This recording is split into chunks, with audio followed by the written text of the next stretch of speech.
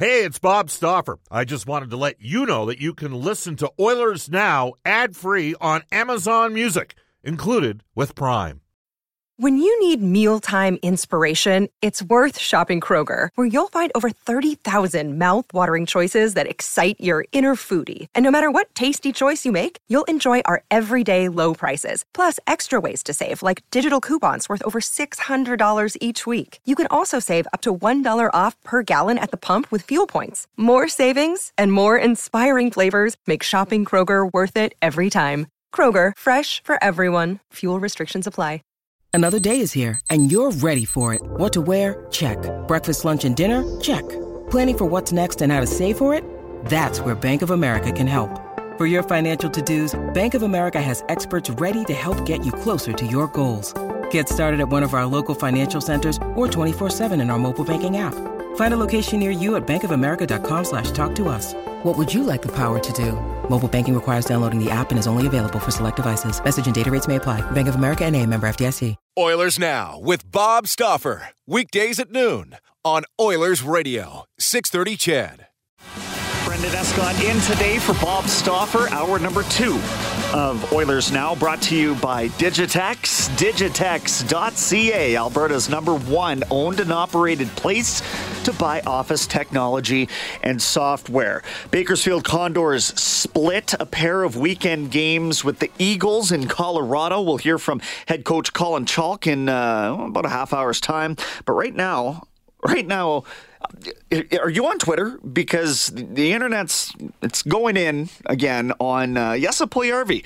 Where do you stand on Jesse Puljujarvi? He's a guy that, if you look at the deep analytics, and some are, you'll find that his, expected goal share is somewhere in the 58% region, which is good, right? Obviously, you're on the ice for 58% of the goals that are scored and 42% of the time, whatever. I mean, great.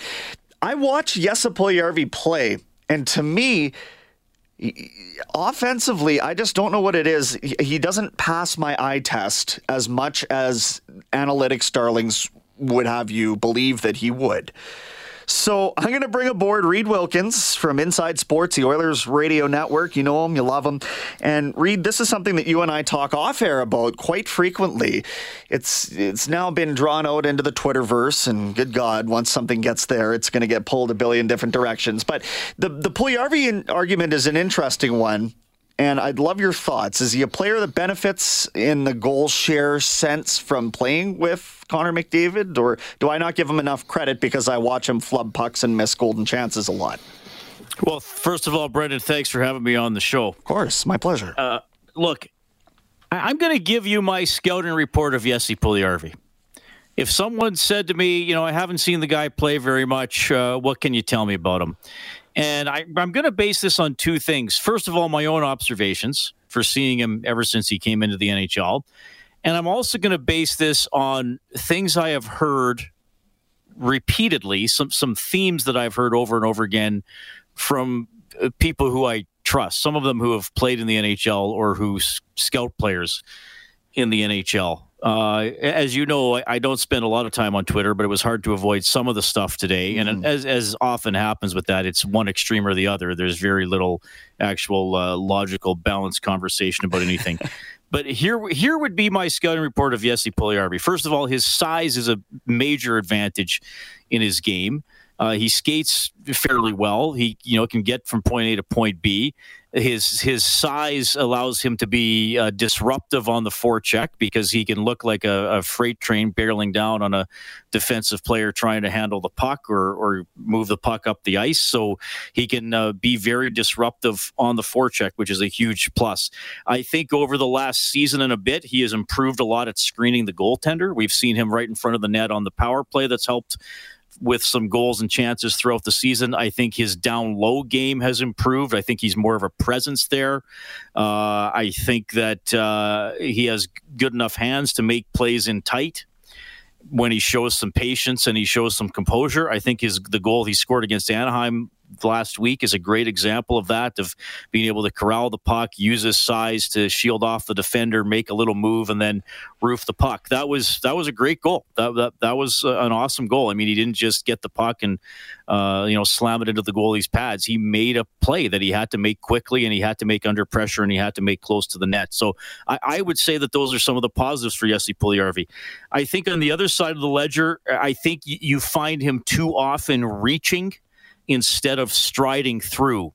And oftentimes, I think that is on the forecheck. I mean, yes, just his size is good that he's getting there, but instead of striding through the check, he sort of winds up leaning forward and fishing for the puck or fishing for a check with his stick, where if he just could have kept skating, he's probably a stride or half a stride closer to the play, and maybe he's in better position to be even more disruptive than he can be at times. I think that posture puts him off balance at times. And, like I said, he doesn't finish as many checks as perhaps that you would like him to. I think his passing requires more precision and more touch. I mean, this has happened many times throughout the year where he's treated the puck like a hot potato and immediately passed it back to the person who gave it to him. Or it happened twice in the game on Saturday, once with a cross-ice pass to Evander Kane and once with a cross-ice pass to Connor McDavid. He's putting the puck to the player it should go to. He's recognizing the play that is there that needs to be made, but he's almost firing the puck across the ice with a full slap shot. It's a little And on panicky. both occasions, Kane and McDavid got the puck only if it bounced off the sideboards, and they were able to bring it in because the pass was simply going across too hot. He does make plays, but I think that he needs to make even more to be more productive in the top six and to keep more plays alive. I do think for the role he is currently playing, there are some games when too many plays die on his stick or don't advance to the level that they could have when you look at the initial attack. I think there is still some elements of the game, like the ones I just mentioned, that are unpolished and still need some work. Another example, and I know in the last couple of years he's scored 2 or 3 goals going down the right side and blasting in a full slapper like he did against the Rangers back in November. He had a similar opportunity in the second period against Colorado on Saturday, and he took the slap shot, but there was room to drive to the net. I mean, that puck has to go to the net. The odds of you scoring increase every foot you get closer to the net, and the bottom line is, even though he's done it a couple times, you don't see a lot of Guy Lafleur slappers from the right wing go in anymore. So I think there are just elements to his game that he can still tweak and improve on. But again, there are a lot of good things. I don't think it's one extreme or the other, but if you're asking me for a complete report on that player, that is what I see. When he came back after missing those games and he jumped back up, I think he was originally on Draisaitl's line and McLeod got bumped down. I asked Jay Woodcroft, you've been having success. How come Jesse gets that spot back immediately? And Jay said he is a top 6 player, and we're going to put him in the top 6 and give him a chance to be in the top 6. And I have no problem with that. I think that's fair. I do think he's a top 6 talent, and I do think he does a lot of things well. But like every player, there is room for improvement. And I think that if you personally, I think if I were to look at the team as a whole, and if I were to look at the players that play in the top 6, there are a lot of plays that go through him that don't as often wind up being as successful as they should. Now, sometimes they do. He makes a lot of great plays, but there are too many times he gets the puck and something almost wild or unscripted happens with it. Mm-hmm. If he improves that, he's going to get even better, and he's going to be even more productive. Yeah, it's almost like when you talk about it in this whole context, as we're joined by Reed Wilkins here from Inside Sports, the Oilers radio network as well. When you expand it out, obviously I need to give him a lot more credit for what he's doing to make it tough on other players in the league. What is glaringly separating him from the next echelon of NHL player is the ability to finish those plays in net, those plays where he is, again, it's almost like he's panicking, he's accelerating the play in his mind, whether he's 2 feet in front of the net or whether he's got 16 more feet to creep in. It's like the timer expires too quickly sometimes. So when you see the 2 breakaways, let's say, that didn't get converted against Darcy Kemper, those were great saves by Darcy Kemper. The puck was also pretty well in the middle of the net on both of them, in my opinion. So, which is it? Is there another level I don't for have him to get I don't to? have a problem with I don't have a problem with Puljujarvi on those two chances. What about those plays where he's done so much work to park himself in front of the net, and he's got the big body and he's got the separation, and again he just pounds it right into the goalie's chest? I mean, I can harken back to those two. I think that's what I'm saying. He's still somewhat unpolished. Yeah. I mean, there's still. I don't know if it's just the processor. I don't know if it's some form of nerves or just, there's another level for him to hit. And see, when I say that though, Brendan, I don't view that as like a negative, I'm blasting the guy. I think that's promising to say, yeah. There's another level for him to hit. I don't. That's not. I mean, again, people get so black and white about it. That's not me saying he's a bad player. That's me saying, he does some good things. What if he can add another little element to his game? Like when Ryan McLeod came up last year, we said, what if he starts realizing he's fast enough to just drive the bloody net sometimes and take the puck there? He's gotten better at it. Is he perfect at it? No, but he's gotten better at it, so that's positive. So I feel the same thing with Puljujarvi. Those two chances on the weekend, again, he was doing the right thing. He went to the net. He got the puck off his stick quickly. From watching the replays a few times, I didn't think he fluffed either shot or mishit either shot. I mean, I know. I think we had a caller on Saturday who said the first one he shot back into Grubauer's body. Well. Okay, but I mean, you got to get it off your stick quick, and you don't need to try to pick a corner in that situation. And quite frankly, full credit to how Grubauer played. As we know in hockey, there is a degree of luck and bounces. And that second one, good for him for throwing his arm out, but I mean, just barely hit it and went over the net. I mean, another probably quarter of an inch higher, and it just brushes his jersey and goes into the net. So I don't have a problem with those chances. I do think and I've asked some people I know about this with analytics. I'm still not a huge fan of the expected goal stats. I feel like I understand it. I feel like that is, I think I understand that is based on, okay, you know what, a guy's, he's hit 4 balls to the warning track in the largest outfield in the league. When he gets to a regular size stadium, those are going to be 4 home. I get it. But I think it only gets you so far. If you're constantly talking about expected goals, week after week, month after month, then I do think there's a point like, okay, we have to ask why those pucks aren't going in. Whether it's Puljujarvi or anybody else, that's more of a general comment on expected goals as a stat than just on Puljujarvi. Yeah, and hey, you look at the roster, and the fact of the matter is, production-wise, Puljujarvi is their best right winger and has been this season. 34 points, 13 goals, and 34 points across 59 games. Kailer Yamamoto, by contrast, he's got 5 more goals, but he's taken 13 more games to do it, and he's only got 1 more point. So, I don't want people to get the wrong idea here and say, I understand what Jesse does positively to impact this team. I just think that when you watch those missed opportunities and dead red in the slot, and he's either on his knee or his belly or he's fallen over or something, I wonder if you just figured out how to stay stable and maybe pick a corner a little bit better. Now you're talking about a 30-goal scorer, not a guy who's going to kiss 20 maybe in a good season. You'd be talking about a 30-goal scorer, right?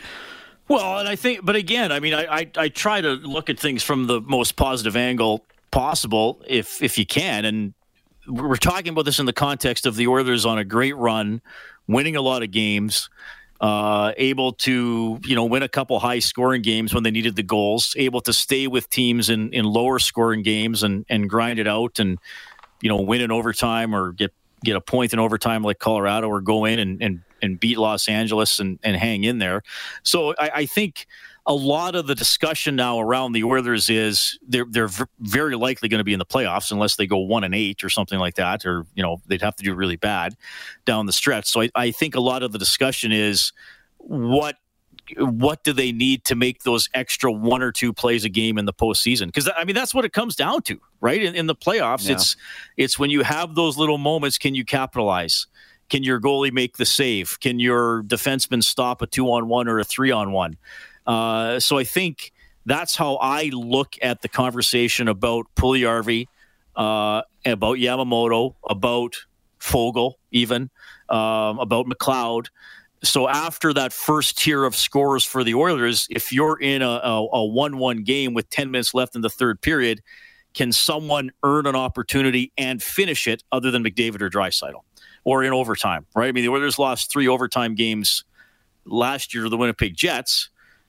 And you didn't really feel anybody else was going to score except for one of the 3 big guys. So to me, that factors into the discussion about. We've talked about goaltending all year. Now the Oilers look like a playoff team, and this is something I've said. When you get into the playoffs,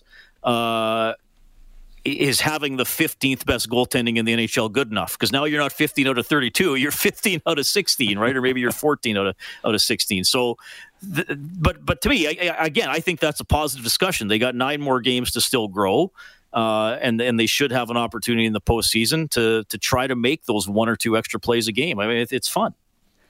And 9 more games, Reed, to figure out which goaltender may get the nod, or at least to get a better idea of how that may break down in the playoffs, because we know this team's at its best when they're basically, in a 60-40 split one way or the other. I suppose my question to you is Mike Smith's puck handling enough to separate himself as the game 1 starter when they're both playing like this? I think probably if stopping the puck is equal, then I think they'll go with Smith because of his puck handling and because of his energetic play that I think does rub off on the team at times. Not that, I mean, they still play hard for Koskinen, but there's that certain almost frenzied energy about Smith that seems to fire everybody up to some extent. I think if the puck stopping is equal the rest of the way, Smith starts game 1. If the puck stopping is in Koskinen's favor, then I think you have to go with Koskinen, because ultimately a goalie's first job is to stop the puck. It's a weird situation. I'm not sure. Will there be any other of the 16 teams that don't already know who their goaltender is going to be when they get into game 1 of the playoffs? You might be hard pressed to find. Can't think of one off the top of my head. So that is a unique situation. It's not always a great situation, but at least now it's a competition of competence and not a we're forced to put someone in pick your poison. Situation. So hopefully that stays that way for the rest of the 9 games. Yeah, exactly. So a couple of road games here, and then they get the matinee at home against Vegas, which is going to be a big game points-wise. Maybe you can put the final nail in Vegas's coffin at that point. But before that, what are you looking for in these 2 road games here to see the success of late continue for Edmonton? Well, Minnesota's been a tough out for the Oilers. They're quick. They obviously made the addition in goal at the deadline. They're fighting with St. Louis for second place in their division, like the Oilers have been fighting for St. Louis in theirs. I think they're a very well-rounded team. I think they play with a lot of pace. And what were the scores before? One game was 7-3. I guess maybe the Oilers were a little wiped out for that game. I think the other game was 4-1 or something like that. I'm going back to 4-1 for Minnesota in December. So kind of games the Wild were able to handle the Oilers fairly convincingly. So just see if the Oilers can, again, play a patient game, limit the chances, do things to take away Kaprizov and some of the speedy players on the Wild. And then with Nashville, I mean, obviously the defensive end is a priority, but also how well can you attack against Nashville? They got one of the top defensemen. But again, I've been touting Yossi as the Hart Trophy this year. To me, he's the top player in the league this season and a good goaltender as well. So against Nashville, keep up the checking, keep up the defensive play. But do you have the depth up front to generate enough goals to win that game? 2 good challenges ahead. Yeah, looking forward to it, Reed. What's on your show tonight? Kelly Rudy's on tonight. I believe we are going to connect with Carter Savoy. So we'll see what time we work that out. And, we'll see what else. I'm sure I'll talk more about Puljujarvi, have some audio from practice today, and probably a little bit on the Masters as well. Sounds good, Reed. Appreciate you jumping on with me. See ya. Reed Wilkins from Inside Sports and the Oilers Radio Network. Brendan Escott in on Oilers Now this afternoon. We're back after a quick timeout. Bob is back tomorrow to tee up the Oilers and Minnesota Wild from the Twin Cities. Right now, I'm with you for another 35 minutes or so. We'll wrap it up With Bakersfield Condors head coach Colin Chalk, he had the Condors in Colorado over the weekend. And they they dropped the first game, won the second one 6-5. Goaltender Ryan Fanti, remember they just signed him a couple of weeks ago, the Oilers did. He picked up his first career professional win. So we'll get some thoughts from the coach on the goaltending situation. Stuart Skinner got the break. He started on Friday and ended up taking the loss. So maybe some fatigue catching up with the youngster there, all and getting him ready to be a bigger part of Edmonton's goaltending picture next year. You've got to figure. You can keep the texts coming, 780-496-0063, the Ashley Fine Floors text line. Get the new floors you've always wanted at Ashley Fine Floors, 143rd Street, 111th Avenue, open Monday to Saturday. Japanese Village is open to serve you at any one of their 5 Edmonton and area locations, featuring Alberta's own Brant Lake Wagyu. Visit jvedmonton.ca.